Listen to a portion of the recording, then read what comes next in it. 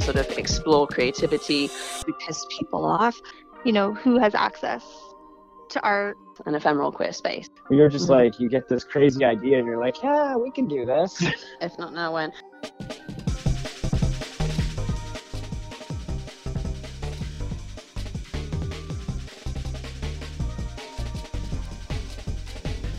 Hello and welcome to episode 7 of the Third Space Gallery podcast. I'm your host, Abigail Smith. Today's episode, Art Therapy with Kim Cookson. I loved this conversation about the value of setting aside time for creativity, working through grief with art, and Kim's approach to her work in art making in general is just so infectious. I'm sure you're going to want to freeform draw or paint or sculpt with whatever you have handy after listening to this interview. And also, I wanted to say that this is our final episode of Season 1 of the Third Space Gallery podcast. I want to thank everyone that helped me make this happen, all of my excellent interviewees. Thank you so much for giving me the time. And thank you to the board of Third Space Gallery. And a huge thank you to Third Space Gallery's executive director, Kathleen Buckley. Thank you so much for your support and encouragement. Also, I want to give a really huge thank you to Local 107.3 FM. They provided me with all of the gear and all of the training I needed to go from never having produced a podcast before to genuinely feeling like I have a new skill, and I absolutely cannot thank them enough. So thank you to Local FM station manager Julia Rogers for all of your encouragement and support. And if you are listening and you're interested in podcasting or broadcasting, don't hesitate to reach out to Local FM via their website or email julia@cfmh.ca. Their mandate is to support local artists and creatives. So you can host a show on any topic that you find fascinating, from movie reviews to local music to an interview-based show like this one. And also I wanted to extend a huge thank you to everyone that's tuned in. Your feedback has been really amazing, and it was especially meaningful to me to create something community-driven during a time where community really means the most. So thank you for listening to the Third Space Gallery podcast. It's really appreciated. And without further ado, here is my interview with Kim Cookson.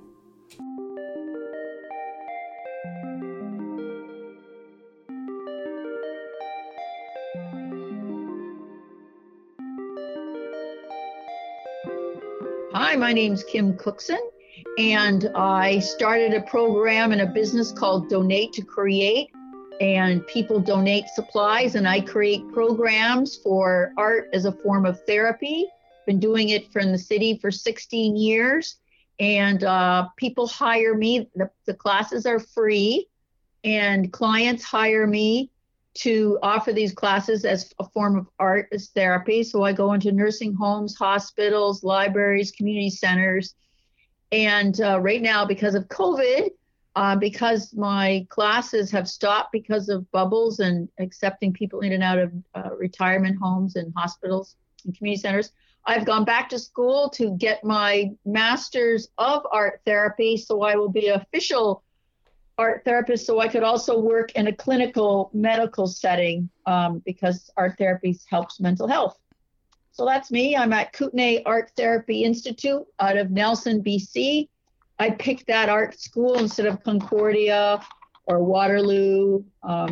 There's only 4 art therapy programs in Canada because this one deals with, I'll try to say it all once, it deals with the phenomenological hermeneutics approach.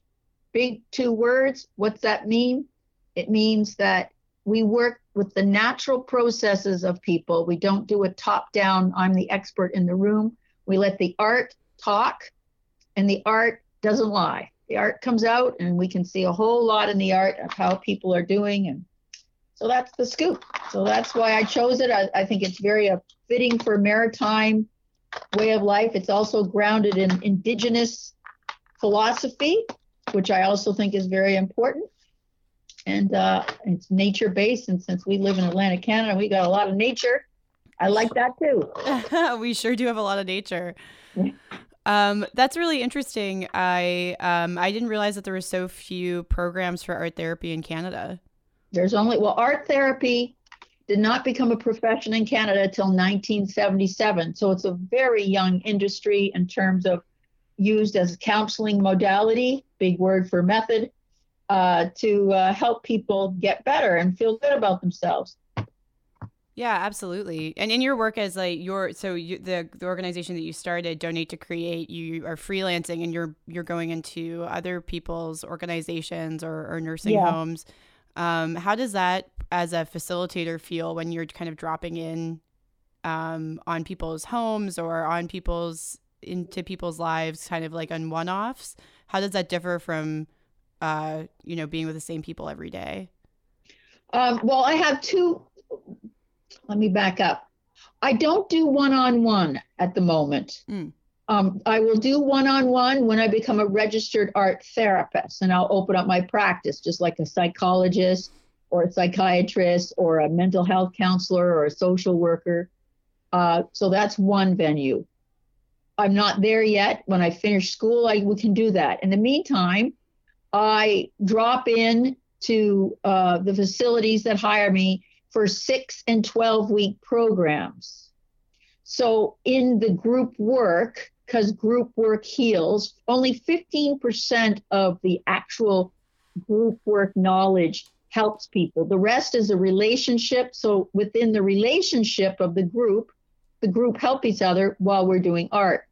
So it takes about the third or fourth group meeting when I facilitate to get things warmed up. So I introduce art materials appropriately and the art directive appropriately for the group. Now, I know beforehand who's going to be in the group. I know beforehand what are the strengths and weaknesses based on the supervisor who hires me. So, for example, I could have a group that's mainly widowed women that have just lost their husbands or their spouses or their wives. Or I could be in a group that's all just getting over cancer and they're in remission. Or I could have a group that's a whole lot of different age groups that have just come into the retired residents and they're new. So I have a group that's kind of new to the residents and just kind of getting their feet wet. And then I have groups that are drop-in groups, they're family drop-in groups that is so they can come in with their caregiver or their mom and dad or their sister and brother or their kids. And that's geared to family art, family relationships and family bonding. So it depends on where I'm at, Abigail. That's really interesting that art therapy, you find yourself in, sometimes it seems like coaching people through grief, sometimes coaching people through life changes or mental illness. Yeah. How does that kind of change? And I'm sure that there's lots of overlaps within all of those groups as well. Mm-hmm. Do you have kind of like a preference, or do you know what's like your favorite part of the job? I know this is going to sound corny, but I love every part of it. I love looking into people's eyes. I see the universe in people's eyes and hope. I have a rare ability to see what's going on outside of what they say to me based on just pure observation. I have no preference whatsoever. They're all magical moments of healing to me. And I know without any hesitation that I will accomplish what I want to accomplish with the group. And it has not faltered yet in my 16 years. One of the reasons is you let people be who they are and let the art do the work. The art doesn't lie. The art makes the unfamiliar that's inside their head and their bodies familiar on the page. And most times people cannot articulate their pain or their grief or their isolation or their depression. They can't really articulate it. But when they do their art, it seems like it's a friend, and then it comes out. And it's the most magical feeling to experience, not only for myself, but for whoever I'm with and the group at large. Yeah, the dynamic between the people sharing this with each other must be really beautiful to witness and see people go through that process together. It sounds like it's not necessarily for any end goal. It's like the process is the point of working through these things in a group setting and with you in like a safe environment. That's right. Well, the safe environment is also like I'm very strict on optics, like very strict. I make sure no one enters the room. I shut the room so it's a safe. It's not like the dewdrop in. So I make sure no one can just walk in and walk out. I also, in terms of vetting, the supervisors or the facilitators or the client who, I'm very involved in the vetting. If someone's got serious cognitive issues, then of course they're not able to participate. But then I'll say, look, they may not be physically able to do it, but they'll love the art lesson because I talk about art and different histories and genres of art, and they'll like just hanging around with people, just to see people work and encourage one another. So that's another part, just the sort of awareness of being around the art environment. It's kind of like, watching, I know this sounds, just like watching TV or sitting out on your porch. People like to be together and just kind of hang out. Yeah, absolutely. And I think that for adults too, like I know that this is something I've kind of experienced that children are so often in environments where they're all asked to create together, but that kind of falls off as a grown-up if you're not like in an arts community and not in a craft community. And sometimes grown-ups can be kind of reticent to be creative. I participated in a workshop at Third Shift last year that was put on by Casey Wilcox, where we were making sculptures out of found objects and flowers that we foraged.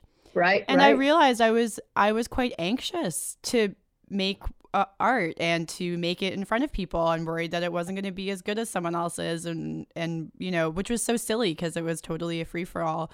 And but that did melt away because Casey's such a great facilitator, and I was surprised at how nervous I was. But it made me kind of reflect on how, as an adult, there's not often times that people tell you it's okay to create.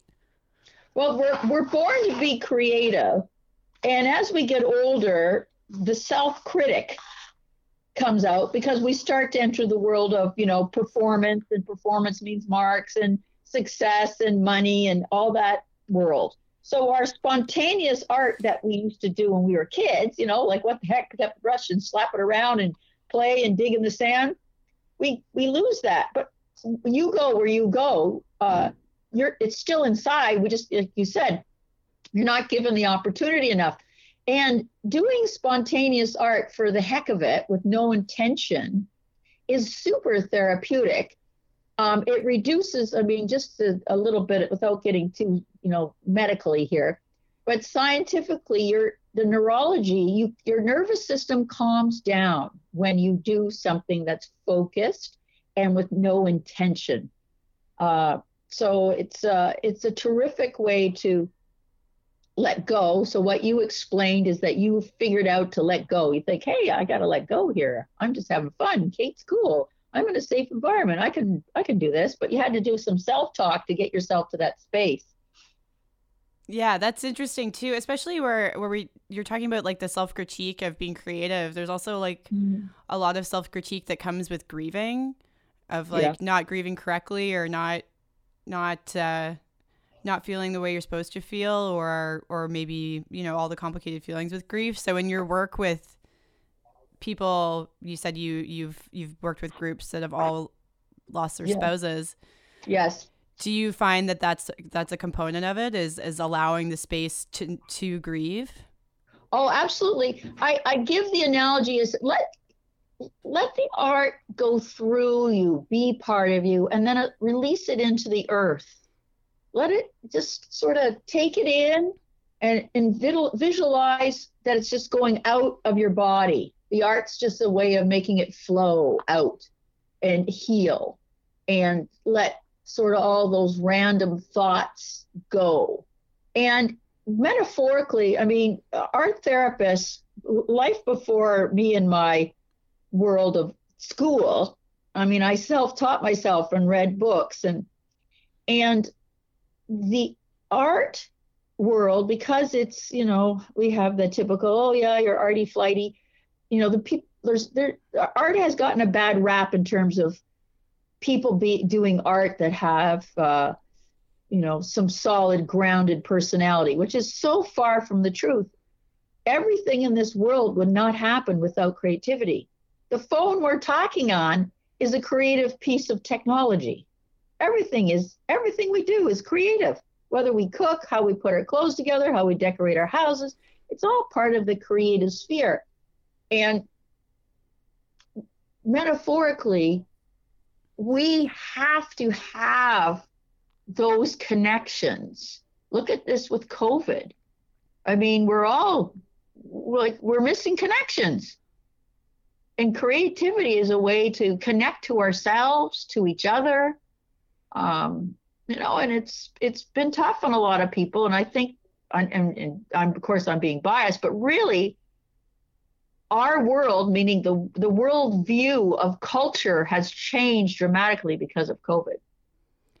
I agree. And I think that the art has changed, and also exactly what you're speaking to. I think that myself and a lot of others are thinking a lot about how this is all affecting us mentally. I think that we're kind of collectively going through a grieving process of missing our friends and family and missing the connection we used to be able to rely on by going to physically see each other. And I wonder how do you feel that art therapy plays into a COVID era and how we're processing all of this? Well, I can only speak with the people I'm dealing with right now. I have a Zoom class, but I can see just from the physical operational point of view is that when you go to Walmart, Michael's, ESL, any of the supply stores for art supplies, they're just off the shelf. Like things are flying off the shelf. So that tells me that people are looking to do things within themselves and their house to keep them busy. And so that means that it's a natural instinct. No one's telling them to go buy art supplies. I mean, they can't keep stuff on the shelf at dollar store and Michael's. It's just like things are just flying off the shelf. So that tells me people are prompted to naturally be gravitating towards art. They're listening to music. I mean, the CD and the download sales are to the stratosphere. People are buying, I'm just not talking about art, traditional art and music. I'm talking about people are signing up for, binoculars and bird watching, all these creative ways. People are taking dance classes that never took dance classes on Zoom. People are naturally gravitating to the creative world, even though it's tough and we can't connect. They're naturally gravitating to the creative world to cope. Yeah, there's a real organic compulsion there, and it's interesting too that so many people have been unemployed during this time, and that's obviously devastating financially. But I think it also has given people an opportunity to pursue interests that they've never been able to before. Just maybe out of sheer boredom at first, but eventually you search for something that you can create with. Right. It's a natural instinct. Well, the Chinese have a proverb, don't let a crisis go to waste. I think that this crisis has created new and innovative ways to connect, and it's brought culture on all stripes to the forefront of how important it is to our life, which I think is great. I think it also has made the medical profession look more creatively. They've ramped up telehealth. And before it was a big issue, now it's no issue at all. It's like, oh, it works great. So there's been some really positive things due to necessity that people are like, yeah, we can do this. We don't have to, so it's broken down some barriers in light of the situation. I mean, we're back into orange now. So I'm in my practicum at school, meaning I have to do so many hours for practical. And now I started on Monday, and I'll be going till June, and I have to stop. So, I know that's going to be disheartening for some of the participants, but I gave them homework to do. So I'm going to see how they work out. So that's great. And I have a feeling that your homework's quite fun. So I'm sure that that there'll be some interesting results.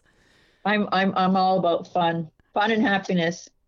fun and happiness. So I feel that there's a tremendous opportunity for us to, as when we come out of this, everyone in any particular field of cultural endeavor, whether it's in the nonprofits or for profit, that we're going to have more respect as an industry to make a living, more respect and how vital it is for our human beings to connect culturally and do things like paint, draw, dance, knit, gardening, whatever your bailiwick is. And I feel that it's probably, and even writing, journaling, and I think it's going to be very positive. And I know, who knows what the future. I think that you're right. I think, I mean, and you would know this as you're the expert, but I think that people, like in all of the conversations about COVID, there's also been, it's the first time that you see like public health leaders on television talking about mental health. Yeah. And making public policy and changing COVID policy to allow for people to preemptively care for their mental health. I think that's huge because it's become really at the forefront of everyone's mind, is like how, like, and mental health is a public health concern. So how are we connecting with each other? And that's, I think that you're totally right that is a clear indication that there's more respect for the internal life of people. Oh, absolutely. Absolutely. And art, I mean, in terms of this genre and your third pace gallery, spontaneous art, meaning just to do it for the heck of it, that piece, like when people are down and out, or people feel bad, or people aren't having a good day, they go to food, drinking, drugs, maybe alcohol, those are not always good.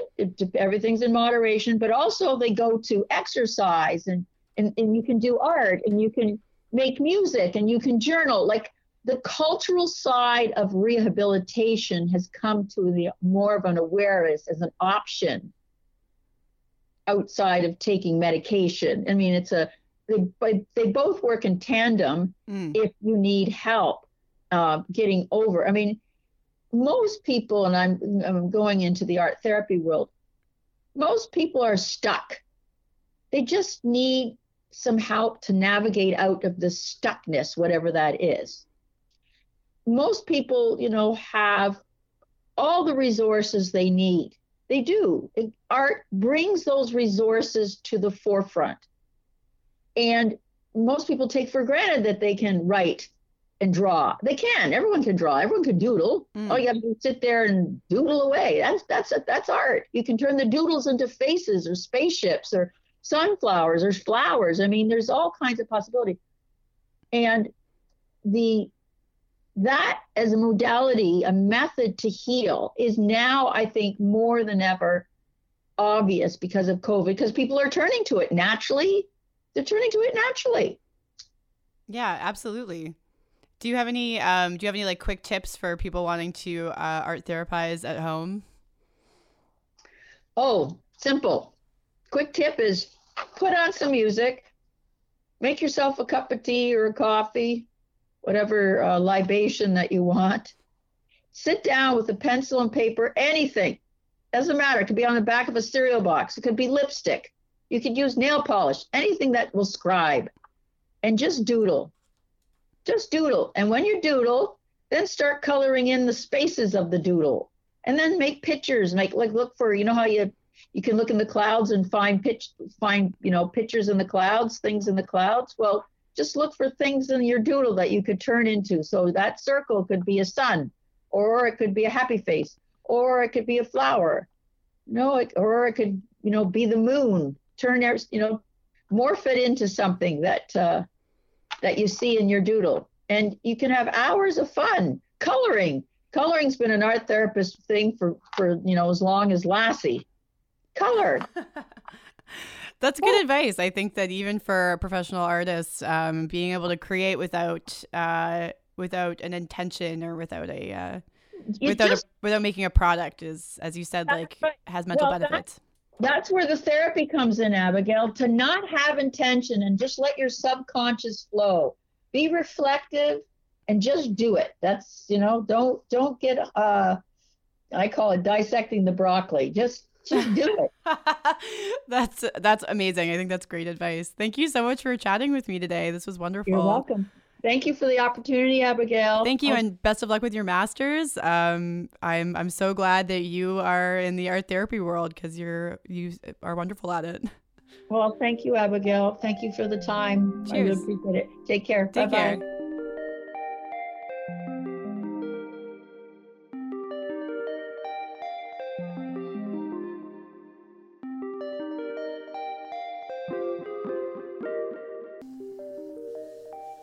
Thank you for listening to the Third Space Gallery podcast. This podcast is hosted and produced by me, Abigail Smith, with invaluable support from St. John's only campus and community radio station, Local 107.3 FM. Our logo is by Judd Crandall of Pulp and Paper Design, and our theme song is Norwood Falls by Wangled Teb. Thank you to the Third Space Gallery Board of Directors and our Executive Director, Kathleen Buckley.